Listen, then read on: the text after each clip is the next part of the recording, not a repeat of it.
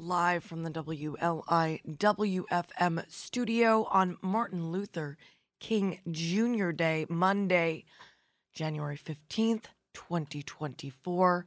I'm Gianna Volpe.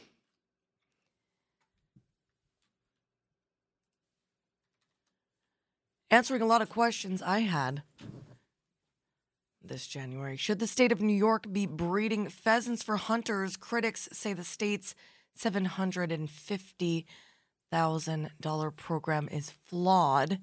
The feathered remains of pheasants were strewn along a stretch of Sunrise Highway, about a half mile from the edge of Otis Pike Preserve in Manorville earlier this month. I remember seeing a number of live birds and was thinking, geez, that seems unusual to me. This answers quite a bit. And also, I've seen a dead bird as well.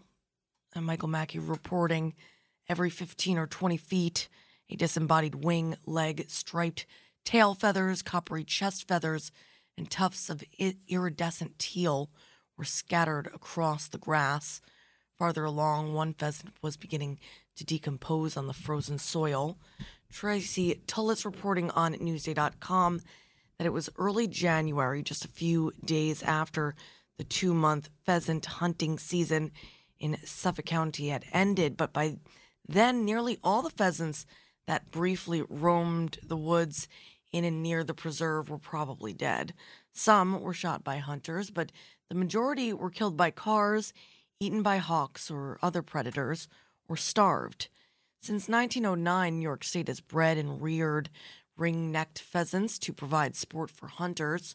Every fall, roughly 30,000 birds are packed into boxes at the Reynolds Game Farm near Ithaca, which is owned and operated by the DEC and released on state-owned lands. About 1,950 pheasants were released this year in the Otis Pike Preserve and another 1,950 in the Rocky Point Pine Barren State Forest, where the pheasant season lasts from November 1st to December 31st. The DEC also provides approximately 30,000 day-old chicks to clubs, 4-H groups, and individual growers who raise the birds for release on lands open for public hunting, according to the DEC website. But pheasants are not native to North America. They were imported from East Asia in the 19th century as game birds, and although they flourished for a time in grasslands and farmland hedgerows, landscapes similar to their native habitat,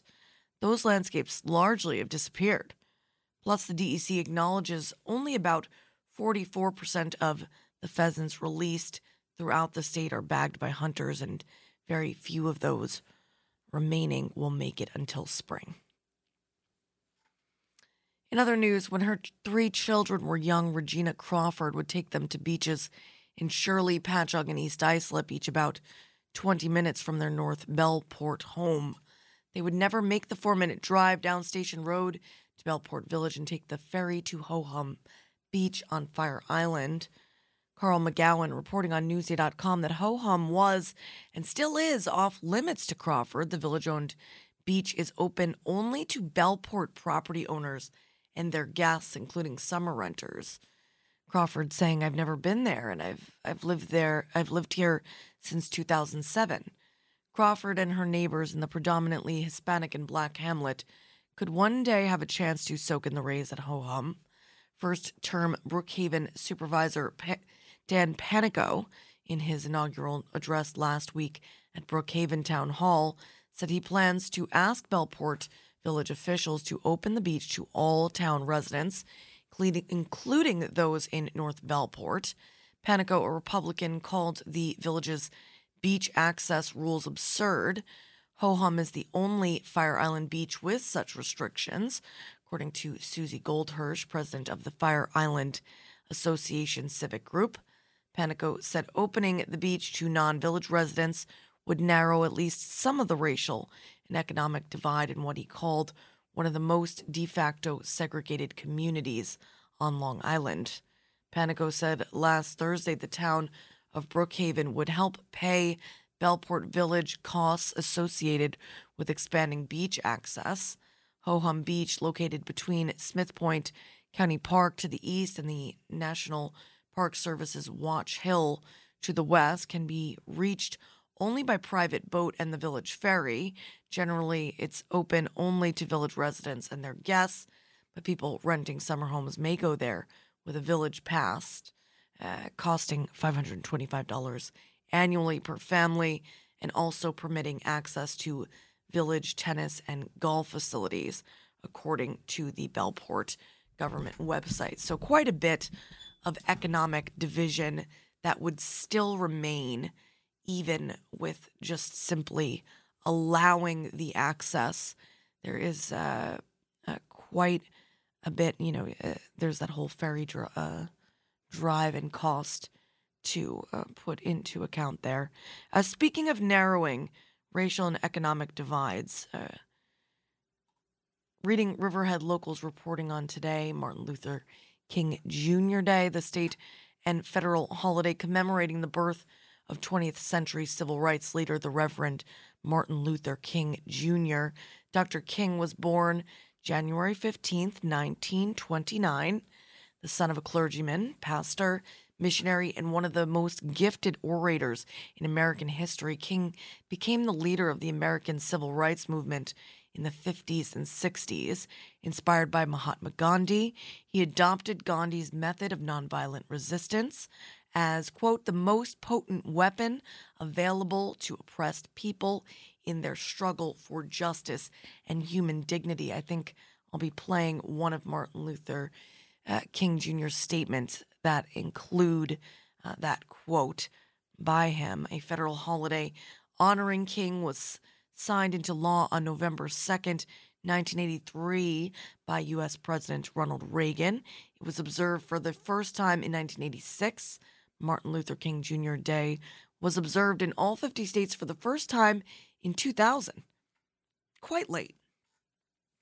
All government offices, courts, and schools are closed. Today, most libraries will not be open. Banks are closed. The New York Stock Exchange, NASDAQ, and all bond markets closed, as well as all post offices. There's no mail delivery. Priority Mail Express operating as normal. UPS is closed. Regular domestic ground and air delivery service closed as well. A limited number of UPS stores are open. FedEx will also be delivering and picking up. They are open with regular ground service, home delivery, office, and freight operating normally.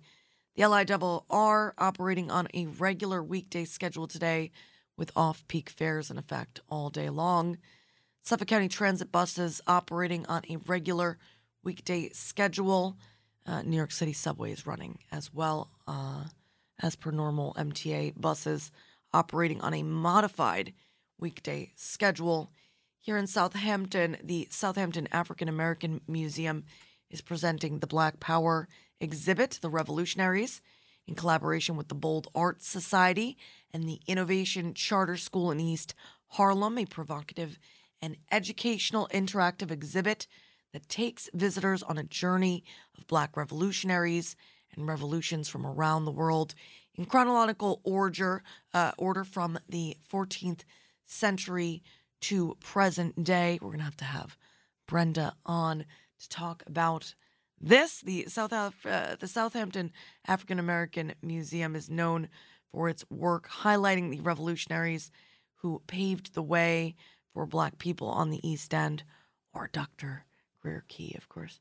The museum sits on land which was once a barbershop, beauty salon, and juke joint.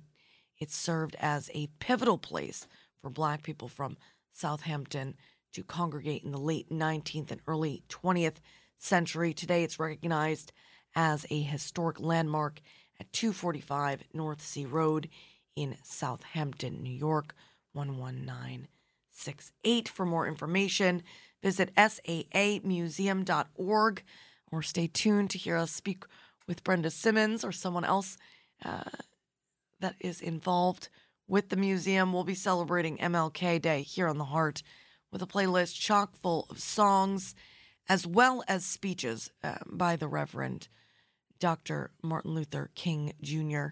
Probably my favorite day of the year. I tend to pick something new from Dr. King that I hadn't played before. Often his speeches are long, and I love that. We're also going to be talking with Phil Andrews, the president of both the Long Island African American Chamber of Commerce and 100 Black Men of Eastern New York at the bottom of the next hour during our MLK Day edition, underwritten by Jennifer Benton and Glenn Hansen's studio. Reading the weather in Freeport in honor of Phil. Looking like mostly cloudy today with a high near 33 degrees. Wind chill between 20 and 25. West wind 8 to 10 miles per hour tonight. Snow likely, mainly after 10 p.m. Cloudy otherwise with a low around 28 degrees. Wind chill values between 20 and 25 degrees. West wind 5 to 7 miles per hour becoming northeast after midnight. Looking like a new snow accumulation possible between 1 and 2 inches. Right now it is 25 degrees, and where will we start? How about a little Happy Birthday by Stevie Wonder about exactly what we're celebrating today. This is from the Hotter Than July record of 1980, right here on Long Island's only local NPR radio station, WLIWFM.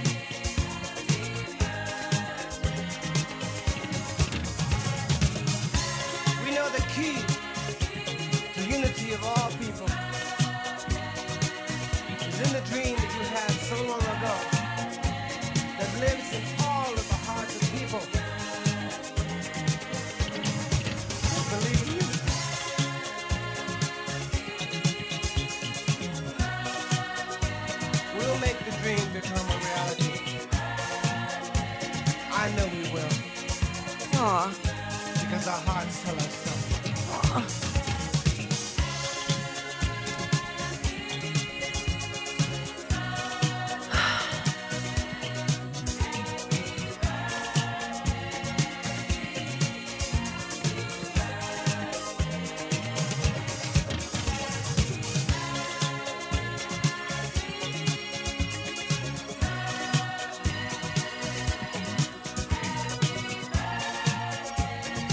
If it weren't for that darned second wolf, huh?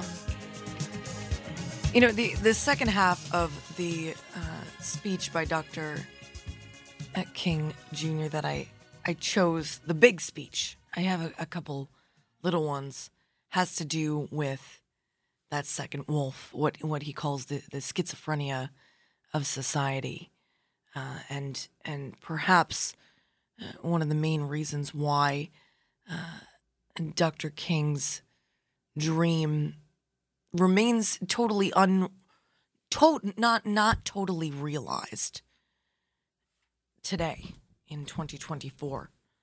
One need not look far or think much to know that is the case. But this speech that I chose, which is from March 3rd, 1968, from Ebenezer Baptist Church in Atlanta, Georgia, deals with exactly that, with unfulfilled dreams. And we play it today on Martin Luther King Jr. Day, in honor of him and in honor of all those out there who are taking the lonely road and fight for peace. It's a funny thing to think about. To all you nonviolent protesters out there, and all the people walking that lonely, bewildering path, we see you. And from the bottom of the heart of the East End, we're with you. Sometimes it's overlooked. It is not one of the most familiar passages in the Old Testament, but I never will forget when I first came across it. It struck me as a passage having cosmic significance because it says so much in so few words about things that we all experience in life. David, as you know, was a great king.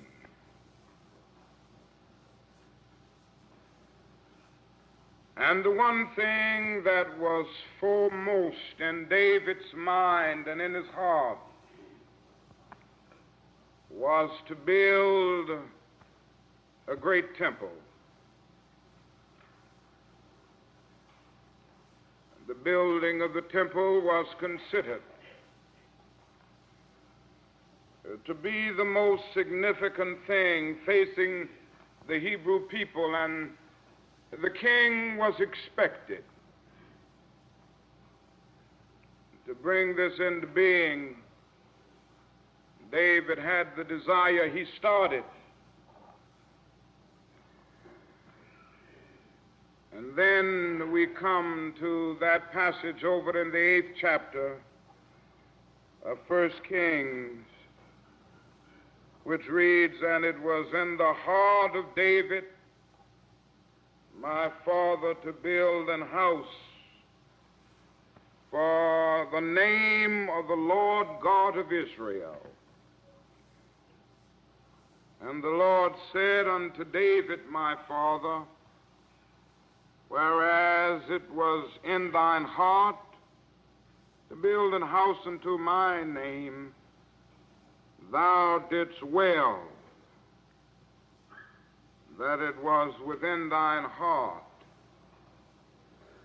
And that's really what I want to talk about this morning. It is well that it was within thine heart. As if to say, David, you will not be able to finish the temple. You will not be able to build it. But I just want to bless you because it was within thine heart. Your dream will not be fulfilled. The majestic hopes that guided your days will not be carried out in terms of an actual temple coming into being that you were able to build. But I bless you, David, because it was within thine heart. You had the desire to do it. You had the intention to do it. You tried to do it. You started to do it. And I bless you for having the desire and the intention in your heart. It is well that it was within thine heart. So many of us in life start out building temples, temples of character, temples of justice, temples of peace. So often we don't finish them, because life is like a Schubert's unfinished symphony. At so many points we start, we try, we set out to build our various temples. And I guess one of the great agonies of life is that we are constantly trying to finish that which is unfinishable. We are commanded to do that. And so we, like David, find ourselves in so many instances having to face the fact that our dreams are not fulfilled. Now let us notice first that life is a continual story of shattered dreams. Mahatma Gandhi labored for years and years for the independence of his people through a powerful nonviolent revolution. He was able to win that independence. For years, the Indian people had been dominated politically, exploited economically, segregated and humiliated by foreign powers, and Gandhi struggled against it.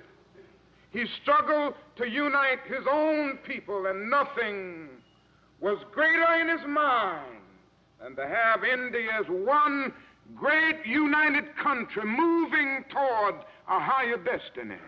This was his dream.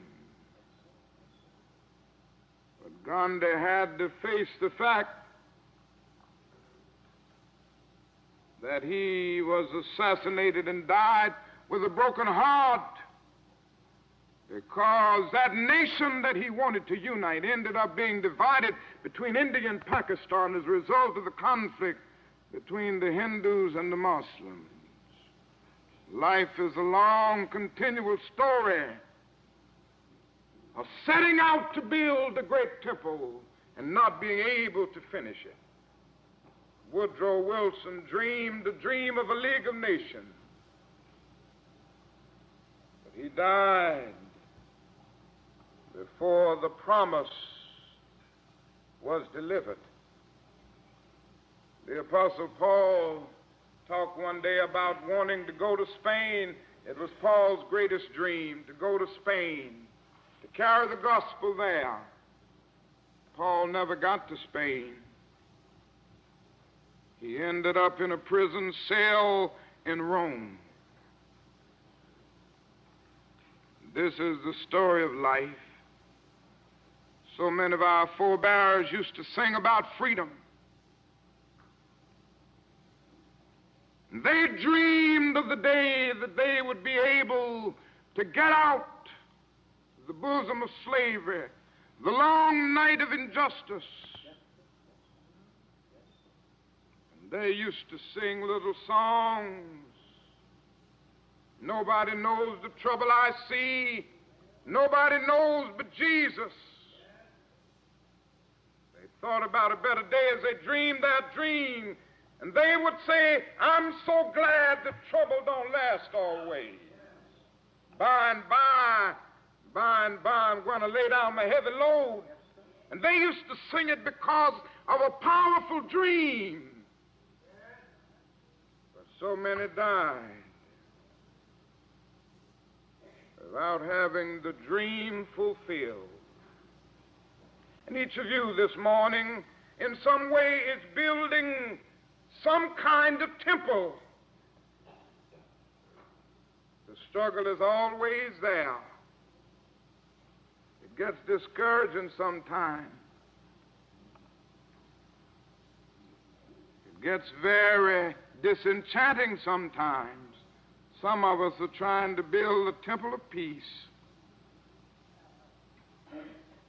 We speak out against war, we protest, but it seems that your head is going against a concrete wall. It seems to mean nothing. And so often as you set out to build the temple of peace, you're left lonesome. You're left discouraged. You're left bewildered. Well, it is the story of life, and the thing that makes me happy is that I can hear the voice crying through the vista of time, saying, it may not come today or it may not come tomorrow, but it is well that it is within thine heart. It's well that you are trying. You may not see it. The dream may not be fulfilled, but it's just good that you have a desire to bring it into reality. It's well that it's in thine heart. Thank God this morning that we do have hearts to put something meaningful in.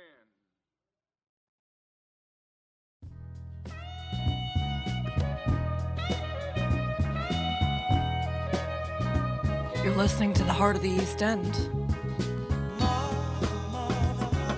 MLK Day on WLIW-FM.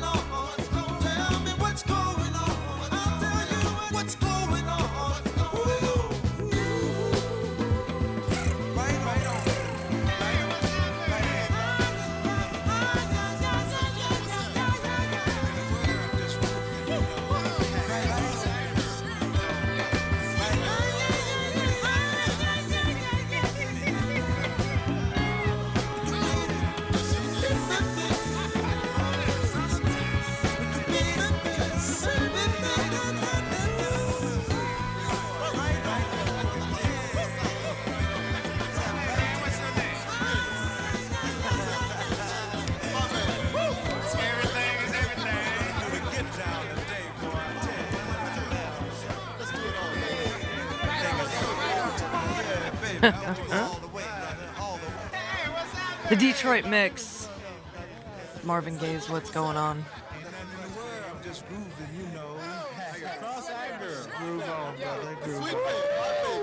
We do a nice 3-decade jump forward in time to India. Ari. Strength, Courage, and Wisdom from the Acoustic Soul record. Right on, brother. Yay! And wishing you exactly that. Strength, courage, and wisdom on this MLK Day.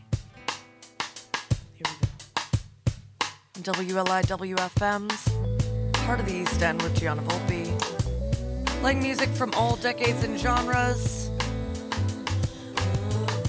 Interviews with folks from all walks of life. All because of you, the listener supporter. Long Island's only local NPR radio station. We are WLIWFM. News you can trust, music you love.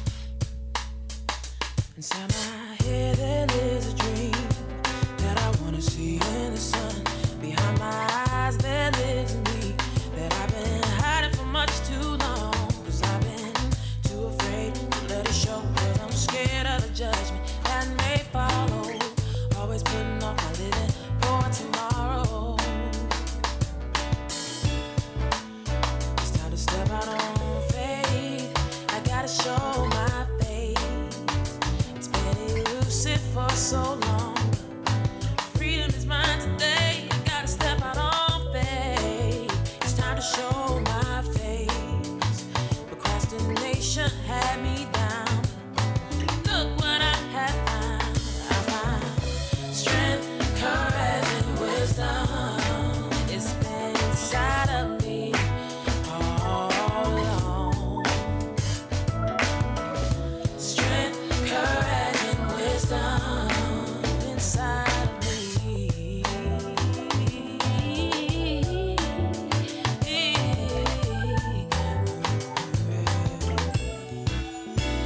Behind my pride there lives me that knows humility. Inside my voice there is a soul, and in my soul there is a voice. But I've been too afraid to make a choice, 'cause I'm scared of the things that I might be missing. Running too fast to stop to listen. It's time to step out on faith. I gotta show my face. It's been elusive for so long. Freedom is mine today. Step out on faith. It's time to show my face. Procrastination had me down. Look what I have found. I found strength, courage, and wisdom. It's been inside of me all along. Strength, courage, and wisdom inside of me. Yeah, yeah, yeah, yeah.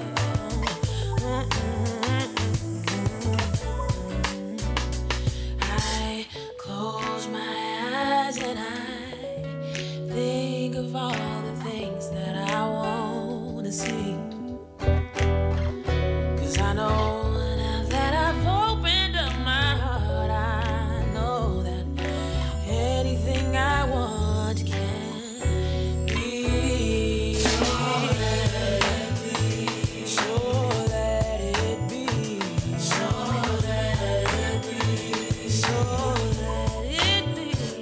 So let it be. So let it be. So let it be. So let it be. Strength, courage, and wisdom. It's been inside of me all along. Strength, courage, and wisdom. It's been inside of me, yeah, all along. Now every day I pray for strength, courage, and wisdom to find, yeah. Strength, courage, and wisdom inside of me.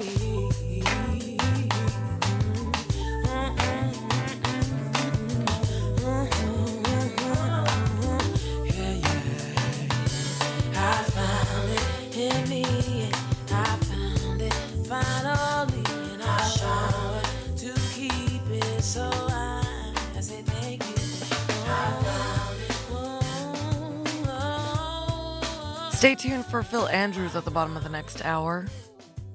I'm Gianna Volpe. That was India Ari. This is Shaky Graves. And you, whoever you are out there, you're awesome. You're listening to WLI WFM 88.3 and 96.9 FM. Streaming online at WLIW.org/radio.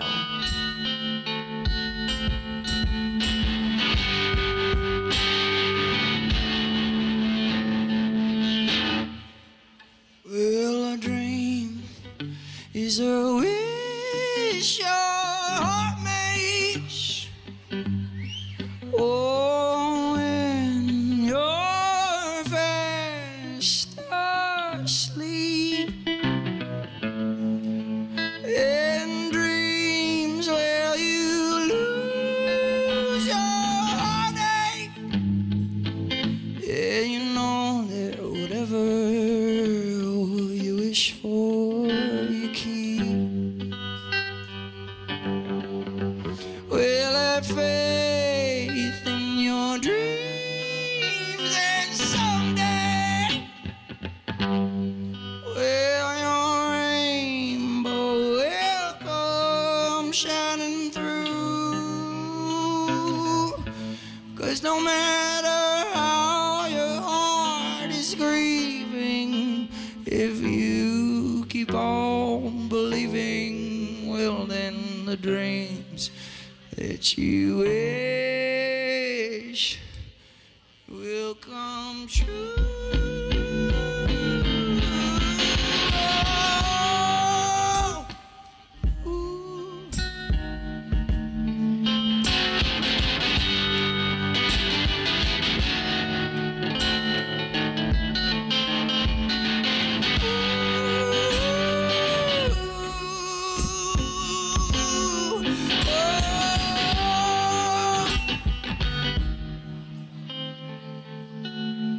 Well, a dream is a wish your heart makes. Yeah, when you're fast asleep. In dreams, well, you lose your heartache. Yeah, whatever, Lord, you wish for, you keep. Well, oh, have faith in your dreams, or someday, well, your rainbow will come shining through. No matter how your heart is grieving, or if you keep on believing, well, the dreams that you dream will come true.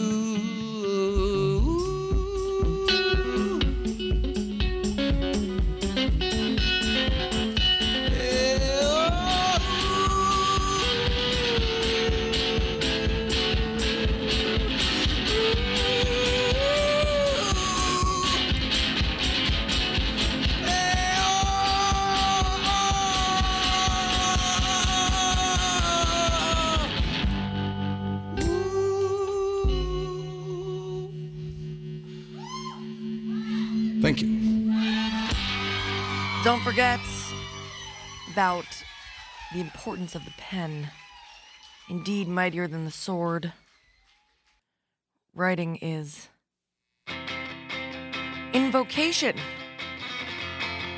Bring into being that which you would like to see in the world. Gosh, I hope that's good stuff for all. This is Touchers, Martin Luther King from the Blythe record of 2008.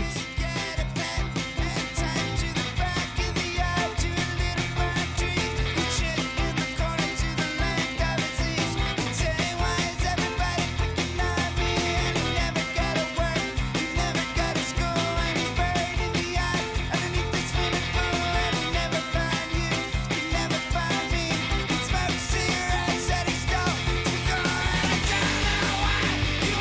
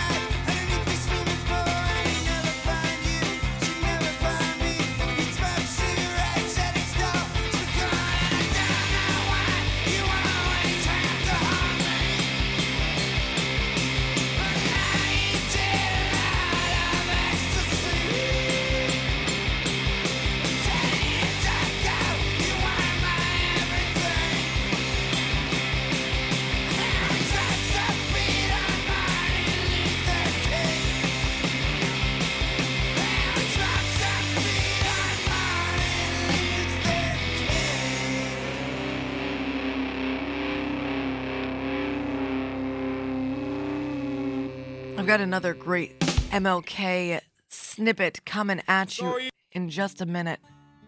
First, Frederick Douglass, Kirkpatrick, Gene Humphreys, and Pete Seeger. There was a man from Atlanta town, from a mountain top. He had a dream. He marched with God.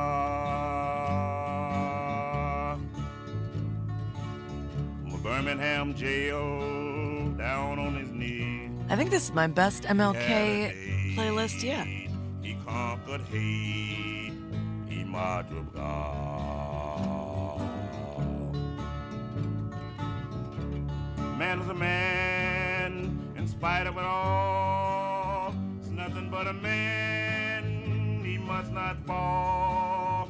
A woman too, said Rosa Parks. Down dusty roads to courthouse squares, wherever he went, love was always there. The dream he had was full of peace.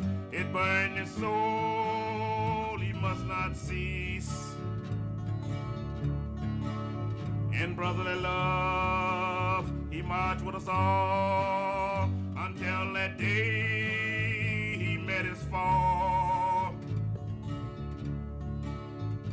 There was a man from Atlanta town. He's gone now. His word still stands. Let us march with God.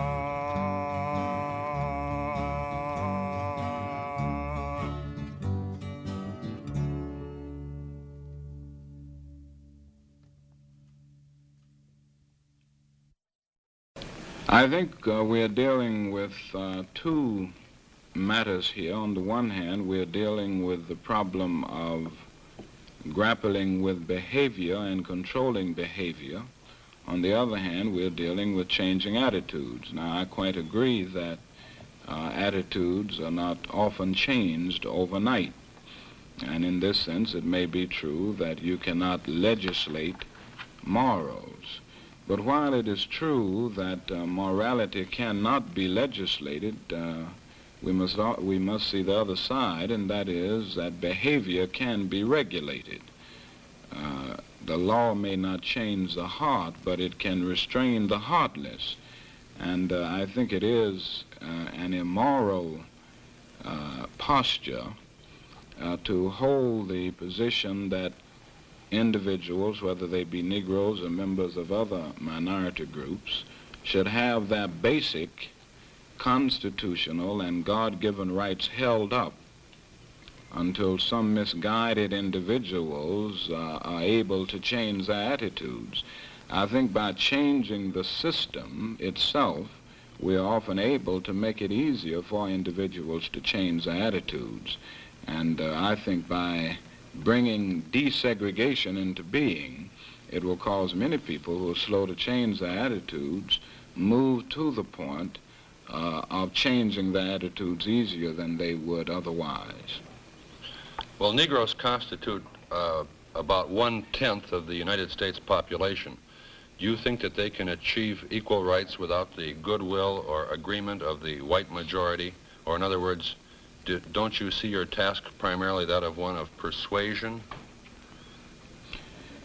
Yes, I think this is very basic, but I wouldn't say it's only persuasion. I see it as both persuasion and legislation and all that goes along with that. Both persuasion and moral coercion.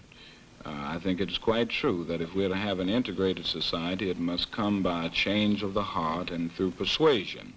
On the other hand, I think you can legislate desegregation. I think that the habits, if not the hearts of men, have been and are being changed every day by judicial decrees, executive orders from the president, and by legislative acts. So that you cannot legislate integration, but you can certainly legislate desegregation. And there is a difference between the two.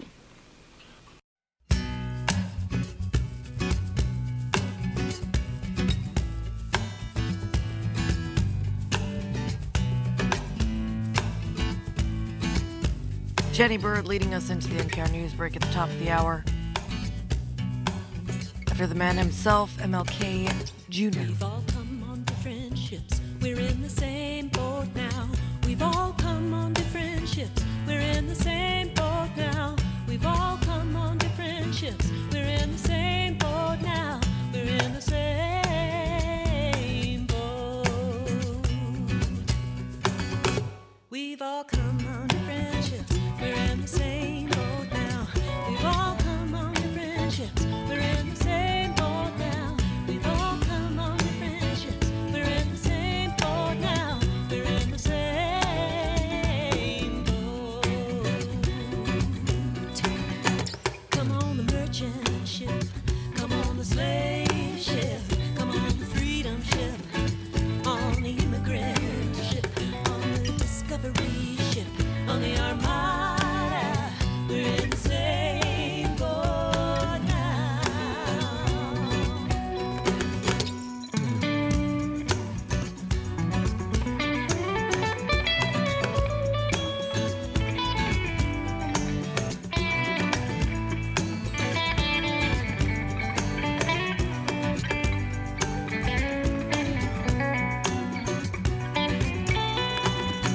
We have relationship and kinship. We have partnership and friendship.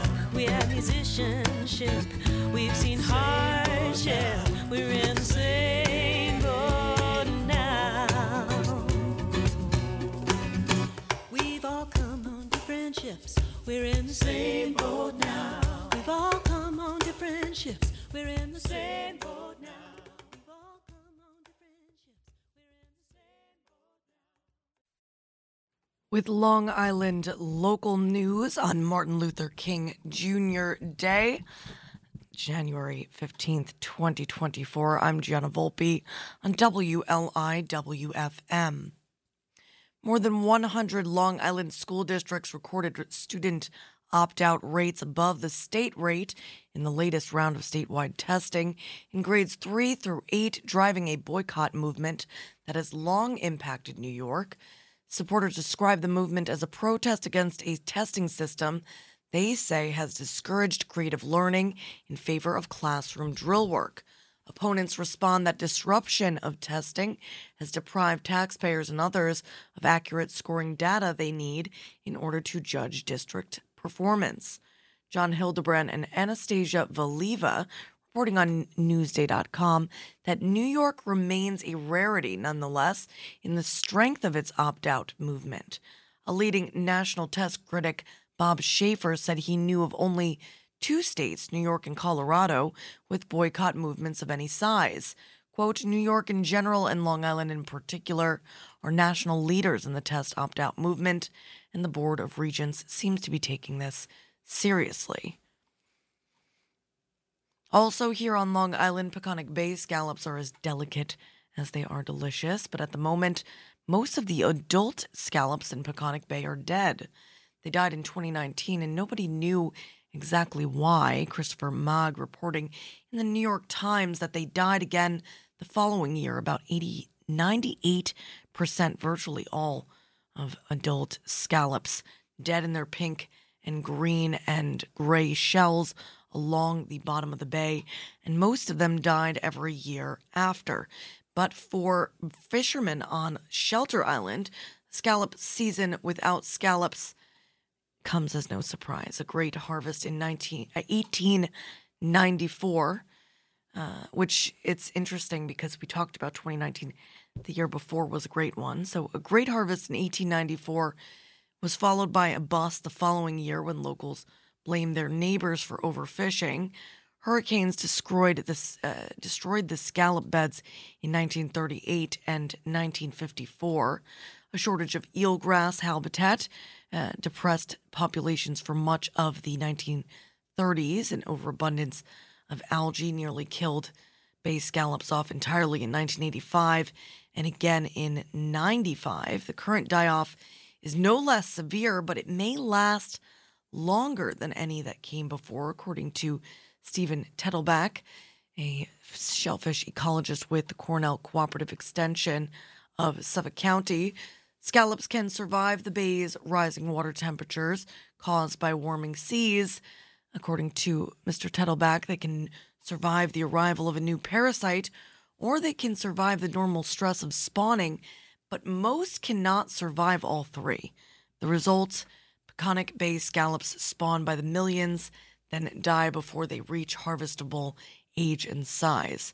Since the latest die-off started, Tettelbach and his team have periodically dived along the bottom of the bay in scuba gear, searching for adult survivors. These are transported to the extension's hatchery in Southold, where the scallops are held in tanks until spawning season. Their offspring, hundreds of thousands of little shells, are taken back to the bay where they supplement the wild population and where their genetics hopefully will prove more tolerant, according to Harrison Toby, an aquaculture specialist at the extension. Early results are promising, Mr. Toby said, but there's no way to know when these efforts will help the population rebound. Could be years before the boom harvests of the last century return. In the meantime, diners intent on eating fresh bay scallops may need to travel to Massachusetts.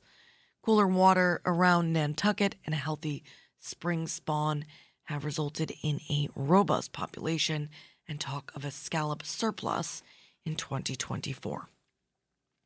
And finally, today is Martin Luther King Jr. Day, celebrating the birthday of the 20th century civil rights leader. Here on The Heart with a playlist chock full of songs and information, and also by talking with Phil Andrews, the president of both the Long Island African American Chamber of Commerce and 100 Black Men of Eastern New York. At the bottom of the hour, our MLK Day edition of The Heart is underwritten by Jennifer Benton and Glenn Hansen Studio, and we'll be reading the weather in Freeport in honor of Phil. Looking like a mostly cloudy Monday with a high near 32 degrees, so just about freezing, though. Wind chill values will put us well below that, 20 and 25 degrees. West wind 7 to 9 miles per hour. Tonight, snow likely, mainly after 10 o'clock. Cloudy otherwise with a low around 28 degrees. Wind chill between 20 and 25. Again, west wind 5 to 7 miles per hour. Becoming northeast after midnight. Looking like a 1 to 2 inch accumulation possible of new snow. Right now it's 27 degrees, and I'm going to kick it off with a little bedtime history from this year. From the Inspiring Black Americans record of 2023, Martin Luther King, and then a little snippet of Dr. King himself talking civil rights versus social privilege from a press conference in 1963, or from the press conferences of that year, as we lead into our Monday meditation, underwritten by Glenn Hansen Gallery. Phil Andrews joining us at that time. I'm Gianna Volpe, and you, whoever you are out there, you are awesome. And you're listening to Long Island's only local NPR radio station, WLIWFM, news you can trust, music you love. So this coming month, February, is Black History Month in the United States and Canada. Black History Month is a time for us to remember important people and events in the history of people of African descent around the world and in our countries. Black History Month can be traced back to 1926, when Carter G. Woodson founded Negro History Week to recognize the achievements made by African Americans. Carter Woodson was a Harvard University graduate, and he chose February as the month to celebrate Black history because the birthdays of Frederick Douglass and Abraham Lincoln were both in February. Both of these men had worked hard in their lifetime to end slavery in America. We thought that for this month's first episode of Bedtime History, we would focus on one of the great Black rights activists and civil rights leaders of American history, Martin Luther King Jr. Civil rights are the rights of citizens to political and social freedom and equality. While it may seem obvious to most of us these days that all humans should be treated equally, this was not always the opinion of many people. In fact, the fight for civil rights was a long and difficult battle and was only successful due to the strong efforts of individuals who had a passion for helping others. One of these important people was Martin Luther King Jr. Martin Luther King Jr. was born on January 15, 1929 in Atlanta, Georgia. His dad was a pastor and his mother was a school teacher. A pastor is a minister in charge of a Christian church or congregation. Martin also had an older sister named Christine and a younger brother named Alfred. They grew up in a wealthy area of Atlanta called Sweet Auburn, where many black families lived at the time. Martin knew from a young age that he enjoyed a great childhood and a good education that not many black children in America at the time had access to. It inspired him to want to help other black children have the same opportunities to live a good life. He was also inspired by his father, who worked hard on activities to try to improve the lives of black people and achieve equality. Martin was a very good student and he worked hard to get good grades, and because of his hard work, he got into college when he was 15 to study law and medicine. It was called Morehouse College and was the same college that his father and his grandfather had attended. Even though Martin did not originally plan to become a pastor like his father, he became more and more interested in religious studies and politics during his time at college. Martin decided to finish a Bachelor of Divinity degree so that he could become a pastor too. Martin was a popular student even though he was one of the only black students in a mostly white college. He finished his degree in 1948 and was elected president of his class in his final year. After he graduated, Martin moved to Boston to attend Boston University when he was 24. While he was there and studying for a higher level degree, he met Coretta Scott. Coretta was a singer from Alabama who was also in college in Boston. She was studying music at the New England Conservatory of Music. Martin and Coretta fell in love and got married in 1953. After Martin's studies were finished, they moved to Montgomery, Alabama. Martin became the pastor of a church there called the Dexter Avenue Baptist Church. He was a great pastor and had a special gift of being a very good public speaker. People always paid attention to what he had to say because he was well-spoken and delivered his sermons in a very convincing style. Martin and Coretta had been living in Montgomery for a short time when they started to have children. At the time, the city of Montgomery was also a center for civil rights struggle in America. The city was very segregated. This means that black and white people were divided and expected to live apart from each other. Some people challenged the rules that forced them to live apart. This led to a court decision about segregation of students in schools. The court decision decided that while black and white kids had been separated in the past, they were now allowed to go to school together. The decision was a great victory for those who wanted equality for all people and the end of segregation. However, the decision made some people who disagreed with these changes very angry. At the time, there was a lot of racism in the area. Racism means to have negative thoughts and actions towards people of a different race, based on the belief that your own race is better. The fight over civil rights grew greater in 1955. That year, a black woman named Rosa Parks refused to give up her seat to a white passenger on a bus, and she was arrested. The rules of the time said that she was supposed to sit in the back of the bus, in the segregated section for black people. However, Rosa Parks refused to go to the back of the bus to protest this rule. To protest means to do something to show you are against a rule or a law. Rosa Parks' arrest made a number of people angry. A group of activists got together and decided to stop using the bus as a protest. An activist is someone who works to bring about political or social change. Activist groups started taking more and more actions to try to change the rules that limited equality for black people and separated blacks and whites. Martin Luther King Jr. became the leader and spokesman of the activist group at the time. Martin started speaking as the leader of a group trying to fight racism and bring about equality peacefully. Martin admired Mahatma Gandhi and other peaceful activists from around the world in history. Gandhi and others were people who taught that the way to bring about real change in society was to protest, but not to be violent. Even though Martin was trying to change things peacefully, many people disagreed with him. Many of these people threatened him and his family. Some even tried to set his house on fire.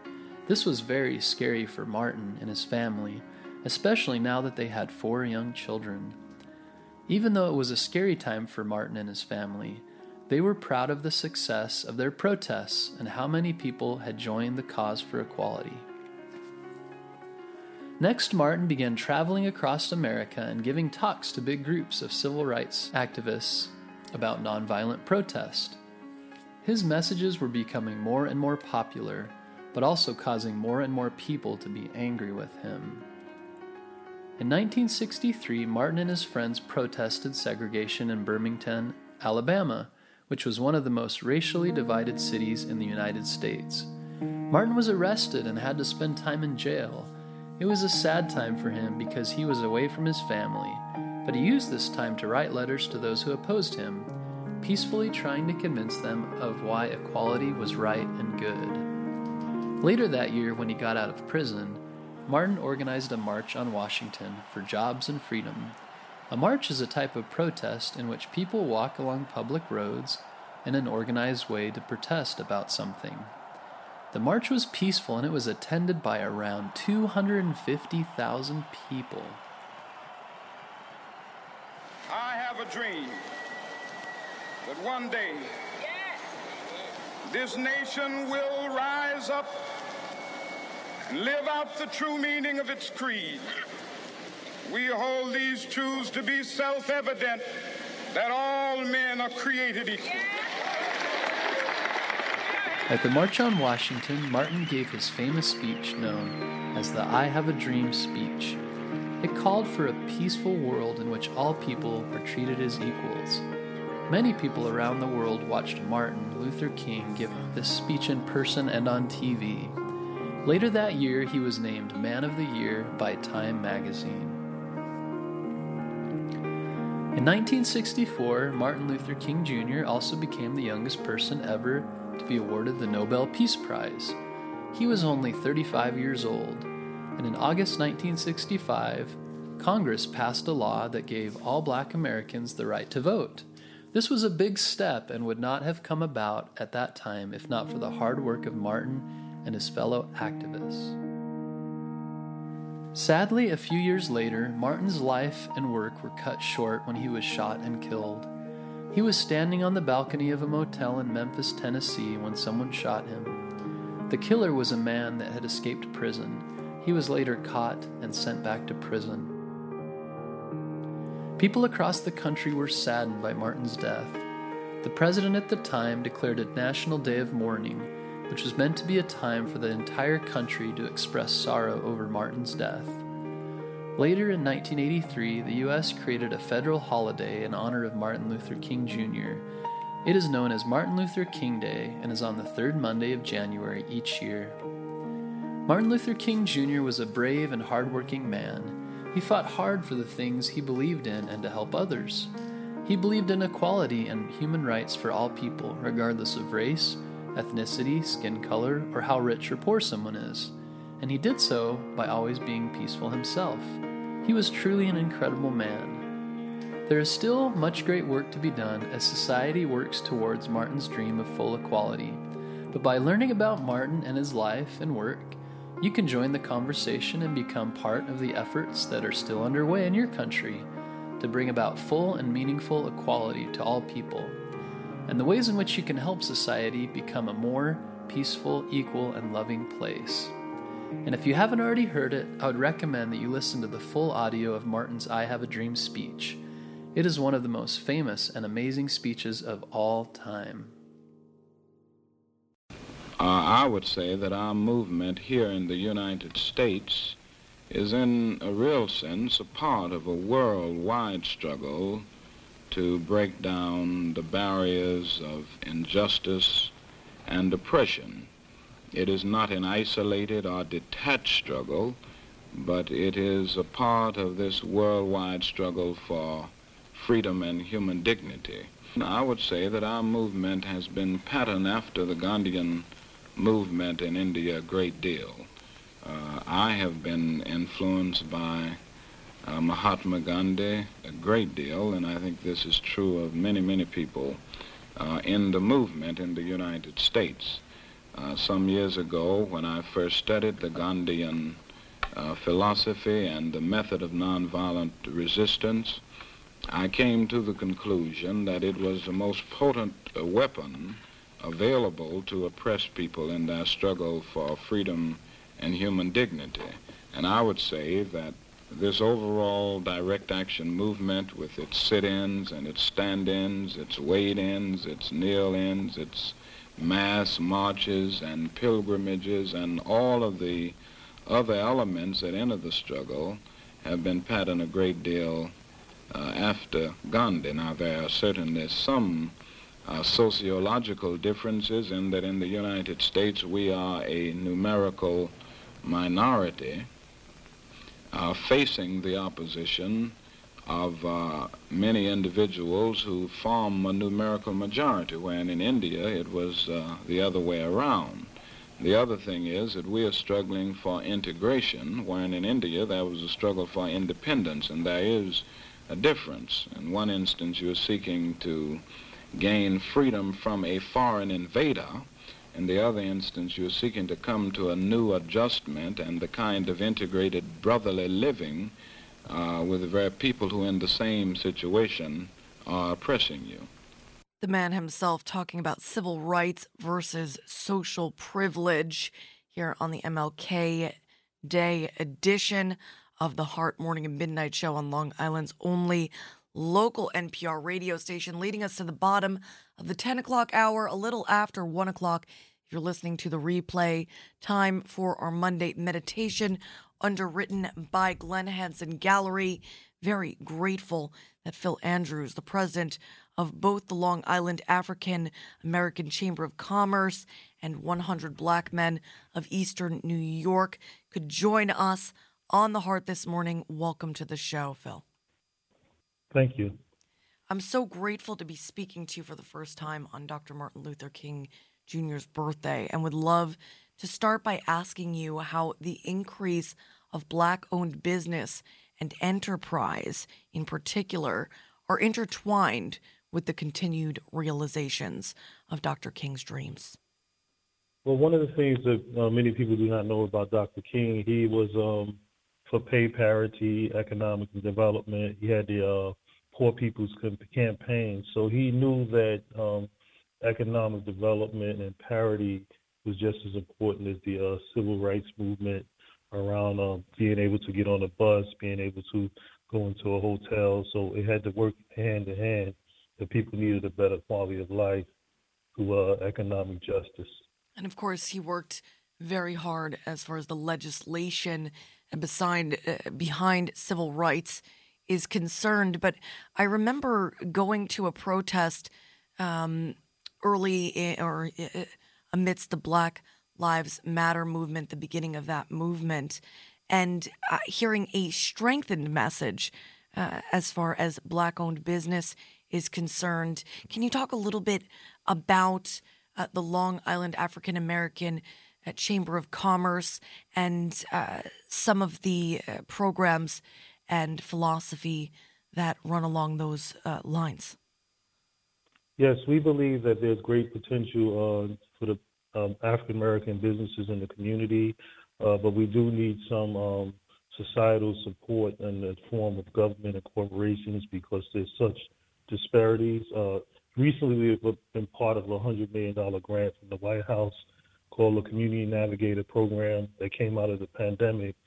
Because we lost, as you know, we lost so many businesses during the pandemic because when things get hard for society and we on a lower economic level, it gets worse. So for the last 2 years, we've successfully helped businesses from A to Z with a $100 million grant from the White House, and we're making a big difference around the nation with this with the support of the government. And of course, there was racial disparity as far as the economic issues and medical issues, all sorts of issues, every issue that was connected to the pandemic. Isn't that correct? That's correct, because even during PPP loans, I've got many calls from people that did not have banking relationships. You know, sometimes people are so successful and powerful, they have the banker in their Rolodex. I had to tell businesses which banks are approved by the SBA to give loans. That's one of the things that the Chamber of Commerce is very good at. We know how things work in society.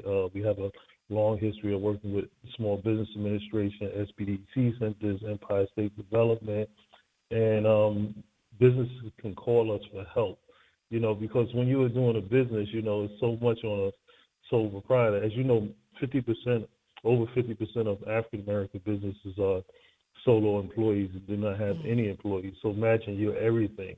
Right. You're the dishwasher, you're the bookkeeper, you're everything that a business needs. So we know that with the Chamber of Commerce, we're going to be making a difference in bringing assets and more services to the community.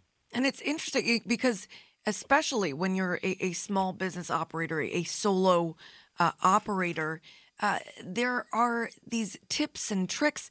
There's so much bureaucracy surrounding and red tape that surround decisions that can really make or break a small business. So it's really wonderful that an organization like the Long Island African American Chamber of Commerce exists because this must be making all the difference to some folks who simply don't understand the politics around certain economic programs. And the other thing I've learned too, that having support. Sometimes you could be at a point in your business where you think that you can't succeed anymore, you can't go on. So having the type of psychological support, motivation behind you, somebody being able to access people, make calls for you, get you. We've got quite a few small businesses grants for QuickBooks. We've got them grants for a 10-week course for free.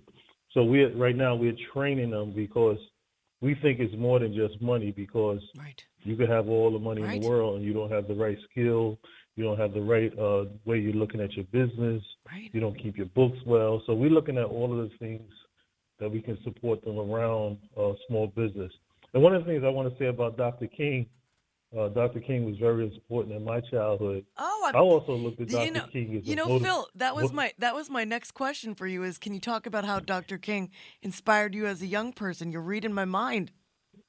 Oh, man, Dr. King, one of the things that he did was, I call him a motivator. He was extremely motivational when he said, if you can't be this, if you can't be a mountain, be a molehill. If you can't, great men are not made overnight. They're made through toiling while others are sleeping, toiling. So I used to be, as a child, quoting his thing in the mirror, his quotes in the mirror, but because they were so motivational. But nobody ever looks at him as a motivator. And the second thing also, that he is a massive communicator. Right. And I've once read that some of the most successful people in the world are massive communicators, and he has a platform. So I also use that as a way to, the more you could talk to people, the more people reach people, the more you can get your message out, you can have more impact. So he was just amazing to me as a child on so many different levels that most people don't think about.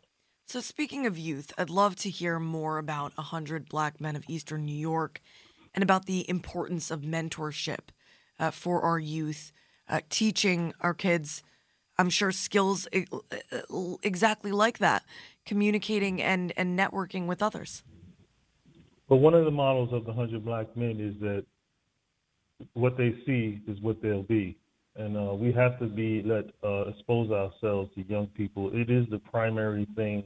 We could succeed, we can make millions of dollars, but while we're doing good, we also want to impact young people, because we got to take the next generation along with us. Otherwise, our success is only going to be for a limited amount of time if we don't mentor. And one of the new things that we're doing at the 100 Black Men is we have change mentoring all the way up to mentoring across a lifetime, where we could mentor up to 78 years old. Because as you know, some 25-year-olds need mentoring, some 45-year-olds need mentoring, and some 50. Amen. So I love the concept of across a lifetime, because that's what it takes. I absolutely love that, especially, in this day and age. What a beautiful thing. Yes, and I was excited about it because, we was primarily work with high school and college kids, and I thought that was a great addition. And one of the other things that we did, we added leadership onto we have Forth for the Future, mentoring, education, economic development, and health and wellness, plus leadership. If we don't teach leadership, we're going to be in trouble too. Right. And I love the quote, "What they see is what they'll be." It really speaks to the importance, of taking personal responsibility and making sure one is always presenting and putting their best foot and whatnot forward and showing to the world. That's true. Speaking of mentorship, can you talk about how the Tuskegee Airmen played a part in mentoring you? Well, one of my mentors, his name was Ed Monroe. Ed Monroe was a Tuskegee Airman. Actually, he passed away, but they named the street after him in Freeport. And what was very unique about Ed Monroe, he was just a charmer. And you're going to love what he used to whisper in my ear. He used to whisper in my ear, "We all got a little Tuskegee in us." I love that. And then there was a second one. His name was Silas Jenkins. He was out of Chicago. And he used to take me to the Interfaith Nutrition Network, the Inn, where they feed all 500 people a day in Long Island. And he said, "Phil, you need to be involved in this. They're feeding our community." It's beautiful. So that ended up, for me, for the last 7 years, I've been on the board of directors for the Interfaith Nutrition Network, because my mentor, former Tuskegee Airman, took me to the Inn and said, we need to be involved in that. So food insecurity is a major, major issue right now across the nation, across the world, and definitely here on Long Island. Do you mind talking a little bit more about the Inn? Oh, yes. The Inn is a very comprehensive, it's more than just food services. They provide health services. They allow people to take a shower. And then for so many years, the Inn was doing such a good job of feeding the homeless. The building next door, the owner donated it for $1 to the Inn. And one of the things that the Inn did, they're feeding them on the homeless and food security side, but they got a Center for Transformation Change right next to it. The only fantastic. place in the country that could feed you on one side and then prepare you back to get into society. Because the question came up like, all right, you've been feeding people 25, 30 years. How many people did you help get back into society? So it's the one most unique place in the country that we have that position to have, dealing with food security and also getting them to work, getting them medical, getting them the ID, everything you could think of, trying to get them back into society right next to when they come in, and particularly a lot of them may be homeless. I think about you, Phil. You are a rare person that truly understands how comprehensive racial and economic disparity is, and what it means and what it takes to move up in society, as it were. Yes, I've been blessed. Also, too, I also believe I have a quote that I came up with: when we only work with ourselves, we disempower ourselves. So I also have took training with the Jewish Relations Community Council. I work with the Indian community. I work with the Major Society, because we have to have a seat at the table. Right. And if we put into society, we'll be able to take something out. But I do believe that my early childhood, being raised by a very religious person, and we used to pick up the whole neighborhood. So I often tell people that leadership is not a new concept, because I learned it as a child. Do you mind talking about that more? Because I really want to explore a bit about, how a person like yourself comes to be and to become. Well, one of the things is my mother passed away when I was 5 years old, and I really don't know my mother, but it was 9 of us, but none of us went into foster care, and all the relatives took us in, 2 over here, 2 over here, 1 over here. So it taught me the importance of community and family. And I was raised by an extraordinary aunt that was a valedictorian in high school, but couldn't go to college because she had to work in the farm. So it really gave us a sense of the value of education, and in fact that one of our relatives was a valedictorian and then wasn't able to go to college because she had to farm. Mm. So those are like my early roots that really started me to value hard work and appreciation for someone that took me, because I could have been that foster care story. Right. And how nice was it to be able to live with family who I'm sure shared stories about your mother with you? Oh, yes, it was wonderful. And it was so wonderful, and, being raised with my aunt. And when my cousin passed away of my aunt's son, they had us down as a brother and a sister. It wasn't even like, you was my cousin, right. You was my brother. Right. And that was an extraordinary lesson in family and community. Phil, I want to make sure that folks know where they can find resources for 100 Black Men of Eastern New York and the African American Chamber of Commerce throughout the island. Where can folks go to find out more information about the organizations that you work with, as well as the Inn? Well, one of the things you could do is you can just Google largest African American Chamber of Commerce, and our acronym is LIAACC, and our website is www.liaacc.org. We have a tremendous footprint. In the 100 Black Men, as you know, you may not know, I was a former president of a former chapter, and I founded the first new chapter since the 1970s that has come into the downstate area, and we have the ability to go into downstate, which means the Bronx, Queens, Brooklyn, Long Island, and around the Manhattan waters. So we think that 100 Black Men is so vitally important because during the pandemic, one of the things that we didn't find was a lot of voices of Black men. Right. And we have a website called at 100 Black Men of East New York, www.100bmeny.org. What led to that decision to found that chapter? Well, was it the because pandemic? The founders, one of the things that led me to is that the former chapter was having some challenges, and those were my mentors. I mean, right. They gave something, so I could not sleep without knowing that the chapter continued, because all of these I came into 100 Black Men Board of Directors at 25 years old.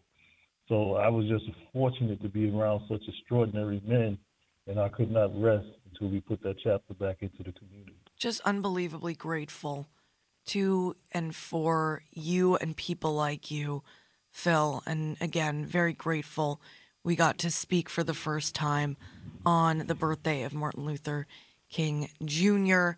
I'm going to play Solemn Remy and play Say It Loud. And this one featuring CeeLo Green from 2020, from the pandemic year. And very excited to hear your conversation with our general manager, Diane Michelli, coming up as date to be determined, but coming soon to here, Long Island's only local NPR radio station. Thank you, Phil. Thank you. You're listening to WLIWFM, Long Island's only local NPR radio station. The Heart of the East End with Gianna Volpe and Phil Andrews.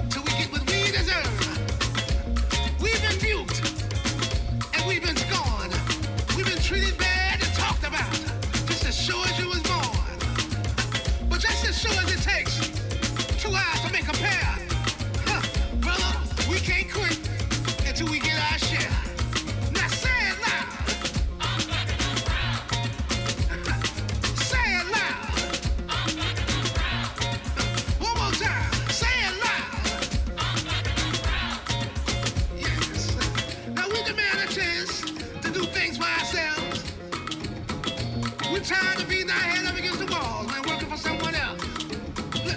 Look here, I got one more thing I want to say to it right here. Yeah. Now we're people, we like the birds and the bees, but we rather die on our feet than to keep living on our knees. Say it loud. Say it loud. Now say it loud. Lord, Lord. Say it loud.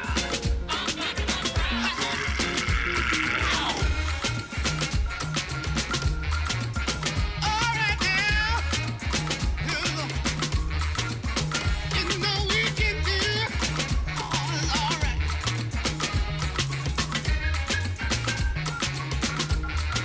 Involving God. All right now. Come on. Say it loud.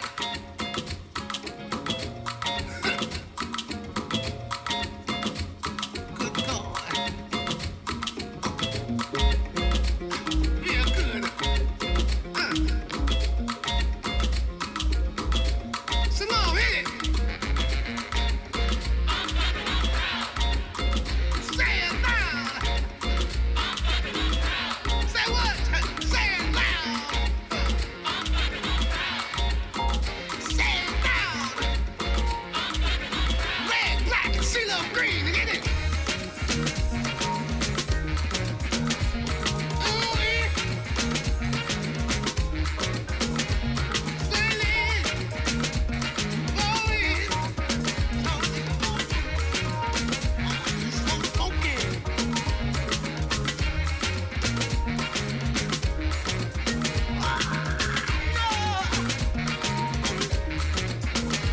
Oh, yeah.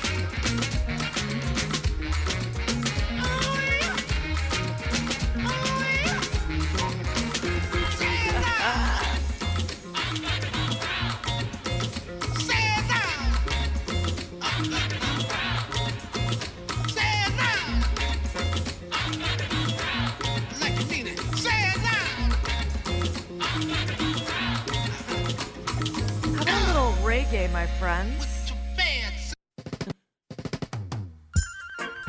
It's Max Romeo on WLIWFM.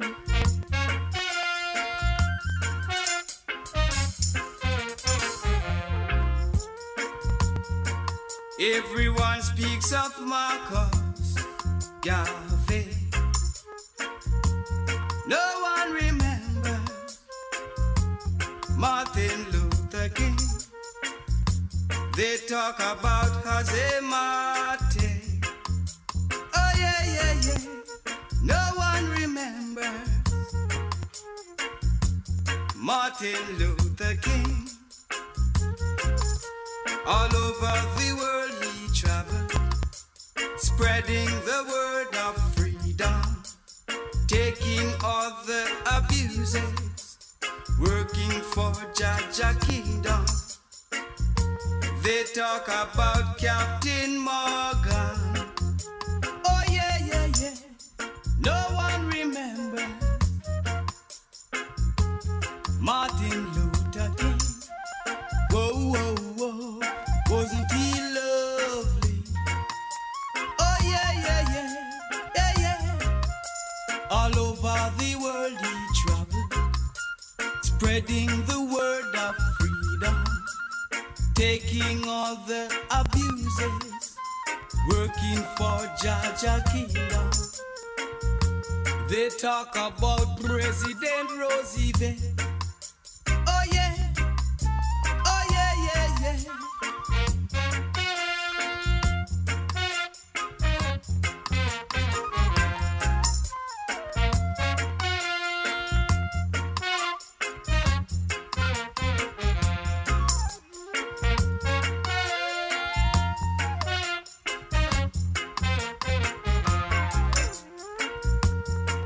Everyone speaks of Marcus Garvey.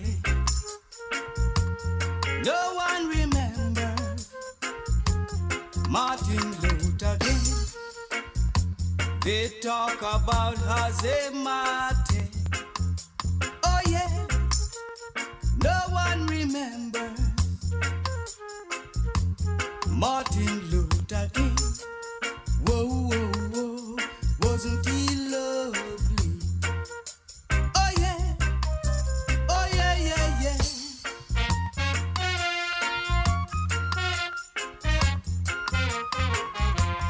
Whoa, whoa, whoa, wasn't he lovely?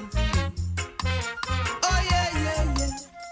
Whoa, whoa, whoa, wasn't. We're going to have Ronald Tyke Oliver and the Mighty Sparrow lead you into the NPR news break at the top of the hour and end the MLK Day edition of The Heart.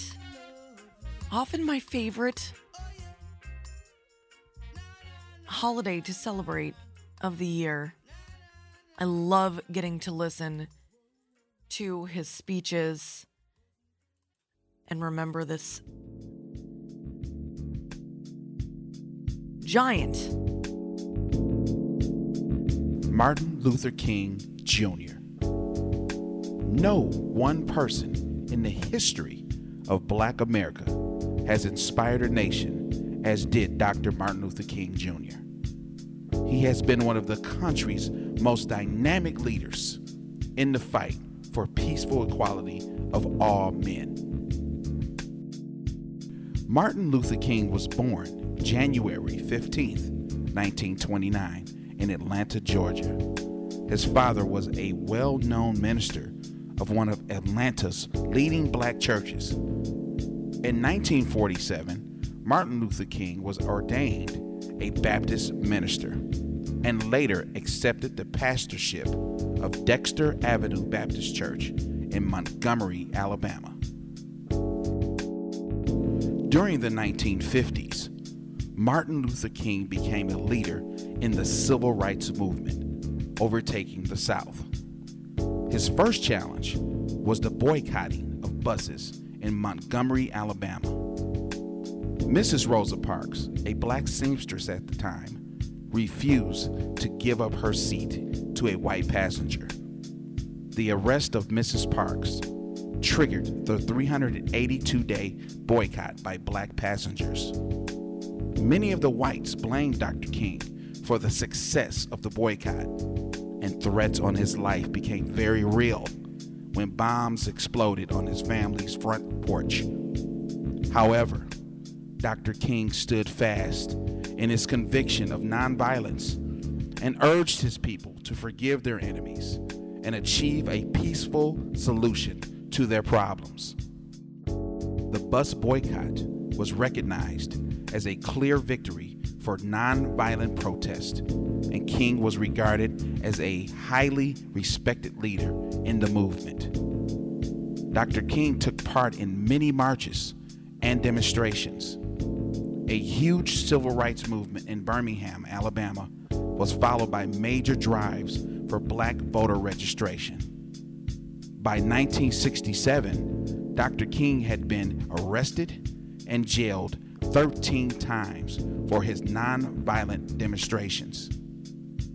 On August 28, 1963, a massive civil rights demonstration was held in front of the Lincoln Memorial in Washington, D.C. Dr. King spoke to more than 250,000 people about his dream. This is part of his speech. I have a dream that one day this nation will rise up and live out the true meaning of its creed. We hold these truths to be self-evident, that all men are created equal. I have a dream that one day on the red hills of Georgia, the sons of former slaves and the sons of former slave owners will be able to sit down together at the table of brotherhood. I have a dream that one day, even in the state of Mississippi, a state sweltering with the people's injustice, sweltering with the heat of oppression, will be transformed into an oasis of freedom and justice. I have a dream that my 4 little children will one day live in a nation where they will not be judged by the color of their skin, but by the content of their character. Dr. Martin Luther King Jr., a great black African American hero and a great man of history. I'm Jenna Volpe. That was Ronald Tyke Oliver. This is the Mighty Sparrow, and you, whoever you are out there, you're awesome, and you're listening to WLIWFM.